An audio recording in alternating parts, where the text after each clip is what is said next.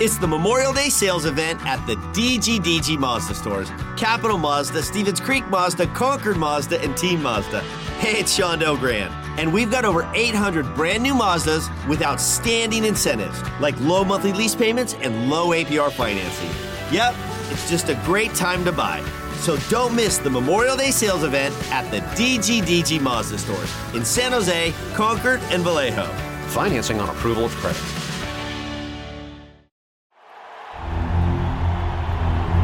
It's time for the Sharks Morning Skate with all the latest on San Jose Sharks hockey. Here are your hosts, Dan Rusanowski and Drew Remenda. From Tempe, Arizona, we have a new arena to check out today. It is Mullet Arena, and the San Jose Sharks face off against the Arizona Coyotes for their second meeting of the season. Drew Remenda, the Sharks are at the halfway point of the year. They have 32 points. Last season, at the halfway point of the year, they were in a wild card spot. However, in spite of that, and in spite of the fact that the Sharks are 12 points behind last season's total, you feel better about this team, don't you, this year than you do last year? It's really an anomaly, isn't it, when you look at the Sharks and how things are working out for them. There's so many statistical areas you look at where the Sharks have really improved. And just the eye test, the way that the team plays, you think that they're a better team. And everybody says they're a better team. The players, the coaches, we say it, they're a better team. And the other thing that we say is this team's record doesn't reflect their talent. Yet, you are who your record says you are. So that means it does reflect. Exactly. So they're in kind of an interesting quandary because, as we said, from the eye test, it really is a team where you watch and you think they've got a better chance to win game in, game out than we've looked at last year. But there are some certain things that aren't happening. Those things that aren't happening on a consistent basis, and that's why they're not winning.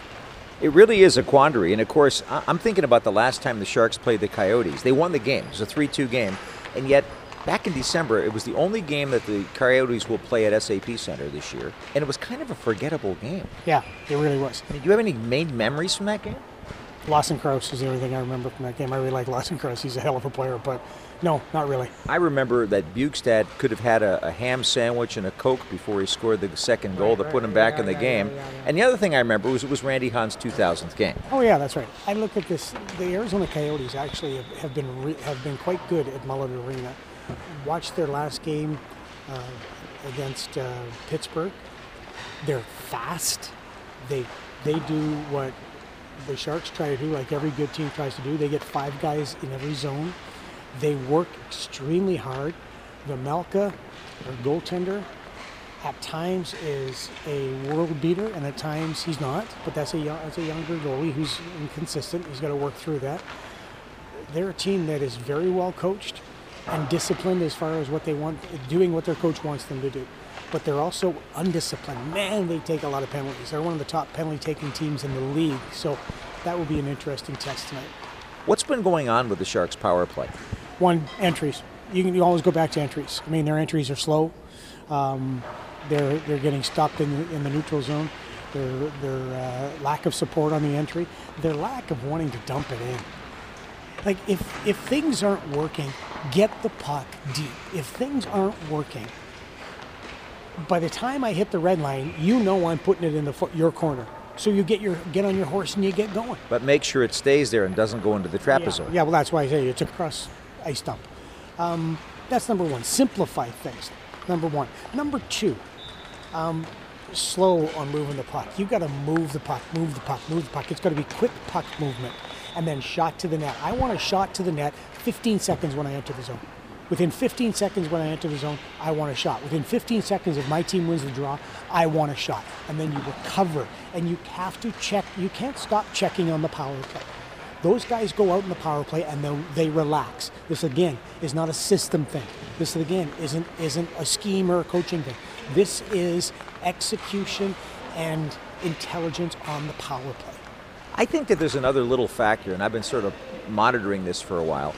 I think that one of the critical things that could happen is that the second unit, when they get out there in their limited time, they've got to make sure they get a shot off within 5 to 10 seconds, and they've got to make sure that they do something positive to take the pressure off the first unit. I think that will help. And you know what? I'll disagree with you on the pressure on the first unit. They're the first unit for a reason. Check out their paychecks. Check out the salary. No. I get that. Power. I get that. Okay, so their job is to go out and damn well score, and or at least create a bunch of momentum where the second unit can come out there. Those guys have been staying out for 1:30. I don't give any longer leash to that first unit. I mean, they need to start producing because that's what they're paid to do. I agree with you on the second unit. The second unit, let's talk about simplifying. They're a second unit that should be chasing down pucks, should be dumping it in. They're a second unit that should be, as soon as they get it, low, high, bang to the net. That's what I'm saying, and I'm saying that because if they score a goal or two, then all of a sudden the first unit is the way the other team's penalty killing, they're going to have to adjust to that. And that to me, and maybe maybe he throws them out there for the first 30 seconds instead of the last 30. Yeah, maybe, but I would say the biggest thing on that power play is the execution attitude. You can't relax when you're on the power play because the penalty killers don't. The penalty killers get up for this stuff.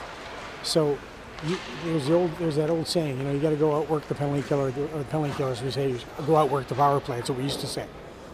It's work ethic and attitude. I'm looking at another stat that's interesting. You talk about work ethic. The Sharks have consistently, for the last couple of years, had more takeaways than giveaways. And I know these stats are somewhat spurious, but it's at least a little bit of an indicator. The Sharks are +5 in that department. They're number 8 in the league in taking away the puck from the opposition. Part of that tells you that maybe they need to have more possession.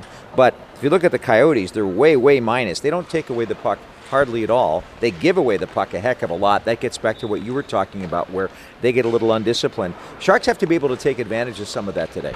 Yeah, you've heard me say it all year long, and you've heard David Quinn say it, and it is what I keep going back to Daryl Sutter last year, that checking leads to puck possession leads to scoring chances. The game is all about checking. All about checking. The other aspect is all about power plays too, man. Oh man. But it used to be about penalty killing, not anymore. Yeah, power plays are what's key. But you've got to be able to check the puck to get the puck. That's how you create scoring chances. You get possession of the puck. That's how you put the other team on their heels. You put them in their own zone, and you keep getting them down the boards and taking pucks away. That has to be in the Sharks game. That has to be, to me, number one with the Sharks, is you've got to be able to check. If you check hard and you check relentlessly, you're going to be successful. I think the line for the Sharks to look at tonight on the other side of the ice is composed of Lawson Crouse, whom you and I both like, Bukestad, who had a big goal against the Sharks last time, and the third guy they put there lately is Dylan Golden Goal Guenther, who is 18 years old but has a lot of promise. What do you think of that kid and the way that he played in the World Juniors? He was fairly quiet until the final game. He and Shane Wright, top draft choices, they were fairly quiet until that final game. But when the final game, the chips are down, they were terrific. And Guenther has got a bullet of a shot. I mean, it's a rocket, and he doesn't get rattled. One thing, just look at his goal celebration when he scores the overtime goal for Canada and they win the gold. His goal celebration is the funniest damn thing I've ever seen. I mean, he's just calm and he doesn't go crazy. And when they asked him about it after, he went, "Yeah, I even forgot to take off my gloves." It was kind of cute and funny. But he's got a bullet of a shot. Very calm young man. I like Lawson Crouse a ton. He's a beast to try to figure out when he's out on the ice because he's quick. He's physical. He gets after people. He's relentless. So that is a big thing. And Bukestad's a very smart veteran player. We have no idea who the Sharks are going to play today. We think that Mikey Eyssimont is going to make his Sharks debut, and why not? He's had a practice with the team now. He was acquired in a waiver deal pickup from the Winnipeg Jets. He plays a style of hockey that San Jose Barracuda fans know about. because he's played a lot of games at SAP Center with the Ontario Reign in the AHL before he joined the Jets organization. So listen for that tonight as we are on the air today at 5:30 Pacific time with our Sharks-Arizona Coyotes game from Mullet Arena. It's going to be interesting to compare Mullet Arena to TechCU Arena, similar-sized buildings, and we'll see exactly how that plays out, but we're told that the broadcast position is really good. See you at 5:30 Pacific time. That's the morning skate for today. You've been listening to the Sharks Morning Skate. Make sure you're listening all season long to the latest Sharks news and information right here on the San Jose Sharks Audio Network.